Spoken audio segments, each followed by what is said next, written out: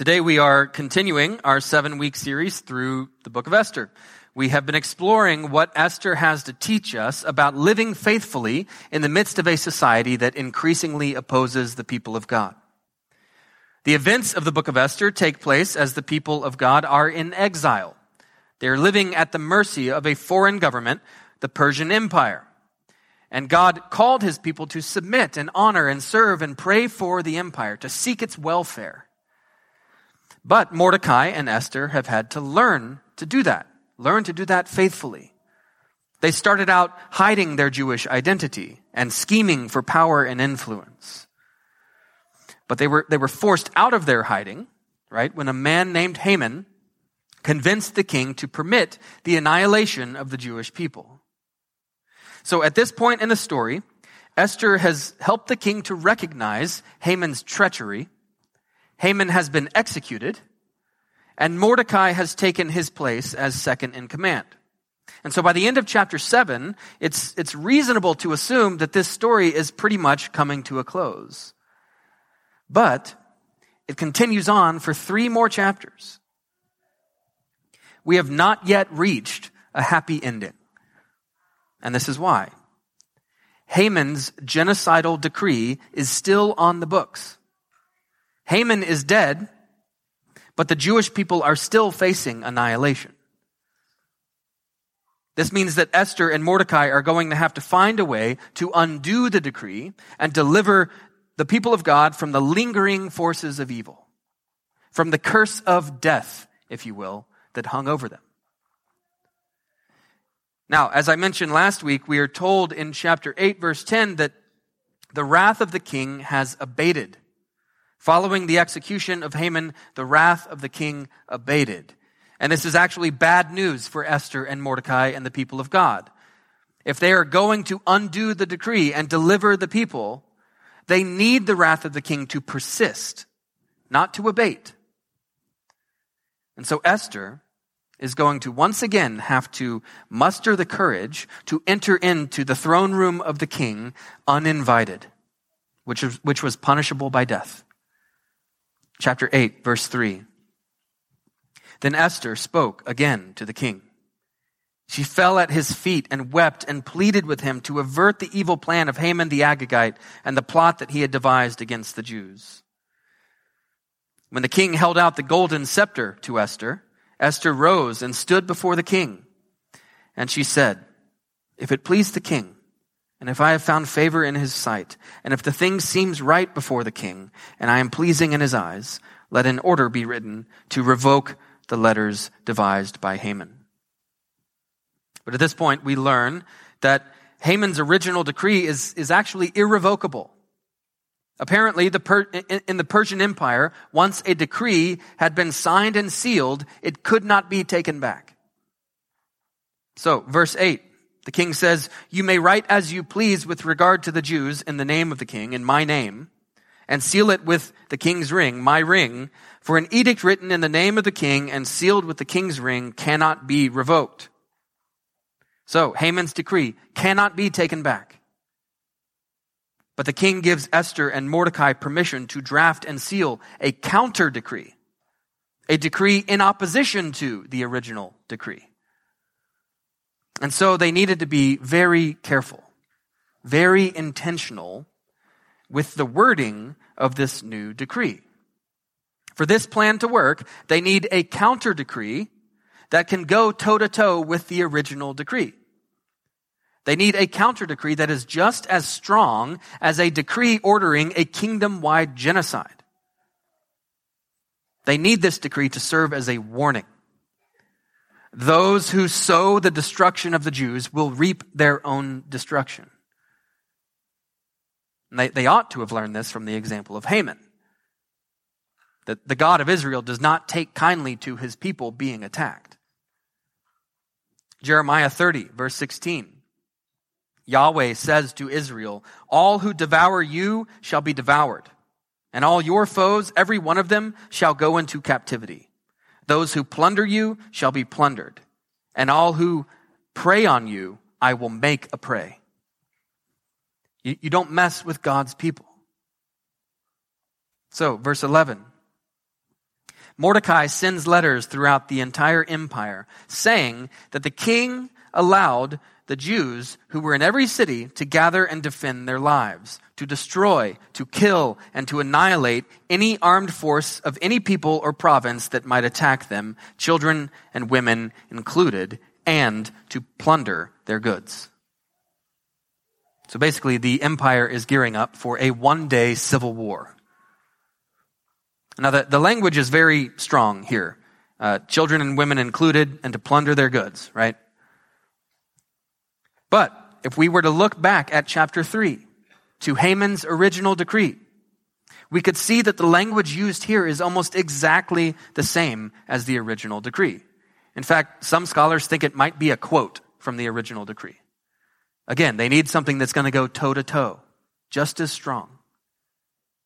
But, and this is important, the Jews are not permitted to attack anyone. The Jews are merely permitted to defend themselves. And so this is self-defense. It's a decree permitting self-defense, not murder. And really, if you think about it, the decree is designed to discourage violence.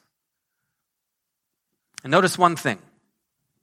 The counter decree gives the Jews permission to plunder the goods of those who attack them. I want you to keep that in mind because we're going to come back to this topic of plundering at the end.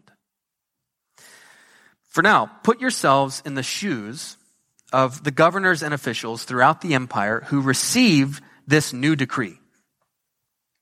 With a strongly worded counter decree that matched the force of the original decree, the governors and officials were faced with a difficult decision. With two contradictory decrees, both sealed by the king and equal in force, what would they choose to do? And it seems as though Mordecai anticipated their dilemma. Look at verse 15. Then Mordecai went out from the presence of the king in royal robes of blue and white, with a great golden crown and a robe of fine linen and purple. And the city of Susa shouted and rejoiced. The Jews had light and gladness and joy and honor. And in every province and in every city, wherever the king's command and his edict reached, there was gladness and joy among the Jews, a feast and a holiday, and many from the peoples of the country declared themselves Jews, for fear of the Jews had fallen on them. So as the governors and officials are trying to decide how to interpret these contradictory decrees, Mordecai once again parades himself through the capital city. This is not Mordecai being prideful. This is a politically savvy move. Mordecai is the highest ranking Jew in the empire, and he's wearing royal robes and a golden crown, which should make it clear to everyone which side the king is really on. Evidently, the king opposes Haman's original decree. Evidently, the king is siding with the Jewish people. And those who decide to attack them might be committing an act of disloyalty to the king. And notice what happens as Mordecai marches through the city. The people receive him with shouts of joy. The city of Susa shouted and rejoiced. The Jews had light and gladness and joy and honor. But more than that, verse 17. In every province and in every city, wherever the king's command and his edict reached, there was gladness and joy among the Jews, a feast and a holiday, and many from the peoples of the country declared themselves Jews, for fear of the Jews had fallen on them. Think about that. Many from the peoples of the country declared themselves Jews. Many from the peoples of the country publicly identify themselves with a group of people who were facing annihilation. This speaks to the power and attractiveness of hope and festivity and good news in the face of darkness. The power of darkness is nothing compared to the power of light and gladness and joy and honor. So this chapter of the book of Esther, I think it directly corresponds to the chapter of history that the church is living through. The world is still living under a decree of death, but the king has issued a counter decree, a decree of life, also known as the gospel. In every province and in every city and in every nation, wherever the king's gospel decree reaches, there is gladness and joy for all people, and many from the peoples of the world declare themselves Christians. And so the mission of the church is a parade. 2 Corinthians 2, which Eric read for us, calls it a triumphal procession. The mission of the church is a victory march. In the face of darkness and death, we march with light and gladness and joy and honor, robed as royalty. We carry with us a decree on behalf of the one true King, and the whole world is being asked to pick a side. Either cling to the old decree of death and be destroyed, or heed the new decree of life and join the parade. This way of thinking about the mission of the church is beautifully captured by a singer-songwriter who goes by the name Son of Cloud. He says, "We have come to bring light to the land that the darkness does hide. We are here to restore years that the locusts have stolen. And the world will hear music in the streets where we gather. And the sound of our sorrows will be traded for laughter. And our sons and our daughters will not bear the shame of their fathers, for the battle has ended and the victor is for us. For the veil was torn away by the sound of our parade." The mission of the church is a victory march. So as we see in chapter 9, the vast majority of the citizens of Persia have no interest in attacking the Jews. In fact, the governors and officials all throughout the empire agreed to assist the Jewish people. And those who did seek to attack them were easily defeated. The Jewish people are finally delivered. But chapter 9 is begging us to notice something else. On 3 different occasions, verses 10, 15, and 16, we are told that the Jews laid no hands on the plunder. They destroy the sons of Haman, but they take no plunder. They defeat their enemies in Susa, but they take no plunder. They defeat their enemies all throughout the empire, but they take no plunder. What's going on here? Remember, Mordecai's counter decree explicitly permitted them to take plunder from those who attack them. So why would they choose not to do so? Perhaps the author wants to make it clear that the Jews were not fighting for the sake of material gain. They weren't in it for the money, which I think is true. But it runs much deeper than that. The Jewish people had deeper reasons for refusing to plunder their enemies, and those reasons have roots in the book of 1 Samuel, which we looked at last week. In 1 Samuel chapter 15, King Saul is commissioned by God to blot out the Amalekites, who were longtime enemies of the Jewish people, and from whom Haman was a descendant.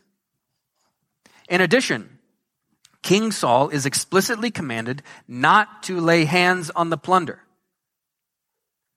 Saul disobeys both commands. He disobeys by failing to fully blot out the Amalekites, and he disobeys by plundering them. So here in Esther chapter 9, King Saul's descendants, Esther and Mordecai, are finally blotting out the Amalekites. And this time, they are being careful not to take the plunder. But wait a minute. At the beginning of chapter 8, the king gives the house of Haman to Esther and Mordecai. Haman is defeated, and the plunder is given to Esther and Mordecai. So which is it? To plunder or not to plunder? Well, I think there is an important distinction to be made. Esther and Mordecai did not plunder the house of Haman. The house of Haman was handed over to the king, as was the custom following an execution. And from there, the king entrusted the house of Haman to Esther and to Mordecai. They did not plunder, they were entrusted with it. Remember, Haman is a serpent figure. Haman represents satanic opposition to the people of God. He plots the destruction of God's people, but his plans are thwarted and reversed, and he ends up hanging literally on a gallows of his own making. And the same is true of the victory of Jesus over Satan, whom the Gospel of John calls the ruler of this world. So Satan is described as the ruler of this world. Just like Haman, the ruler of this world has now been defeated and replaced. There is a new ruler of this world, and he has been given all authority in heaven and on earth. The house of Satan has been handed over to King Jesus, and King Jesus has entrusted the house of Haman, the house of Satan, to his bride, to us, to the church. Now, in Matthew 12 and Mark 3, Satan is depicted as a strong man who must be bound so that his house can be plundered. Satan has been bound by Christ so that we can plunder his house. That's what the Great Commission is. The Great Commission is an invitation to plunder the house of Satan, to plunder the entire world in the name of Jesus. And we do this by sending out a decree of life and redemption, the gospel. And we send it to every corner of the kingdom of darkness. We plunder the darkness in our own hearts. Get rid of it. We plunder the darkness within our church community. We plunder the darkness out in our neighborhood. We plunder the darkness all over the world. We're reclaiming the world from the former ruler of it. We're subduing this world from the kingdom of darkness, and we're giving it back to the King of Kings. And again, how do we do that? What does Christian plundering look like? It looks like a parade. A parade in the face of death. Gladness, joy, honor, celebration, singing, feasting, holiday, Sabbath rest.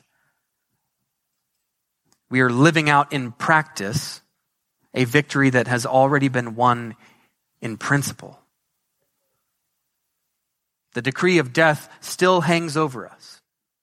The curse still hangs over this world.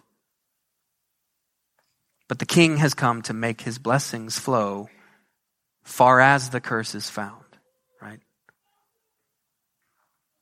The decree of death still hangs over us, but the King is on our side.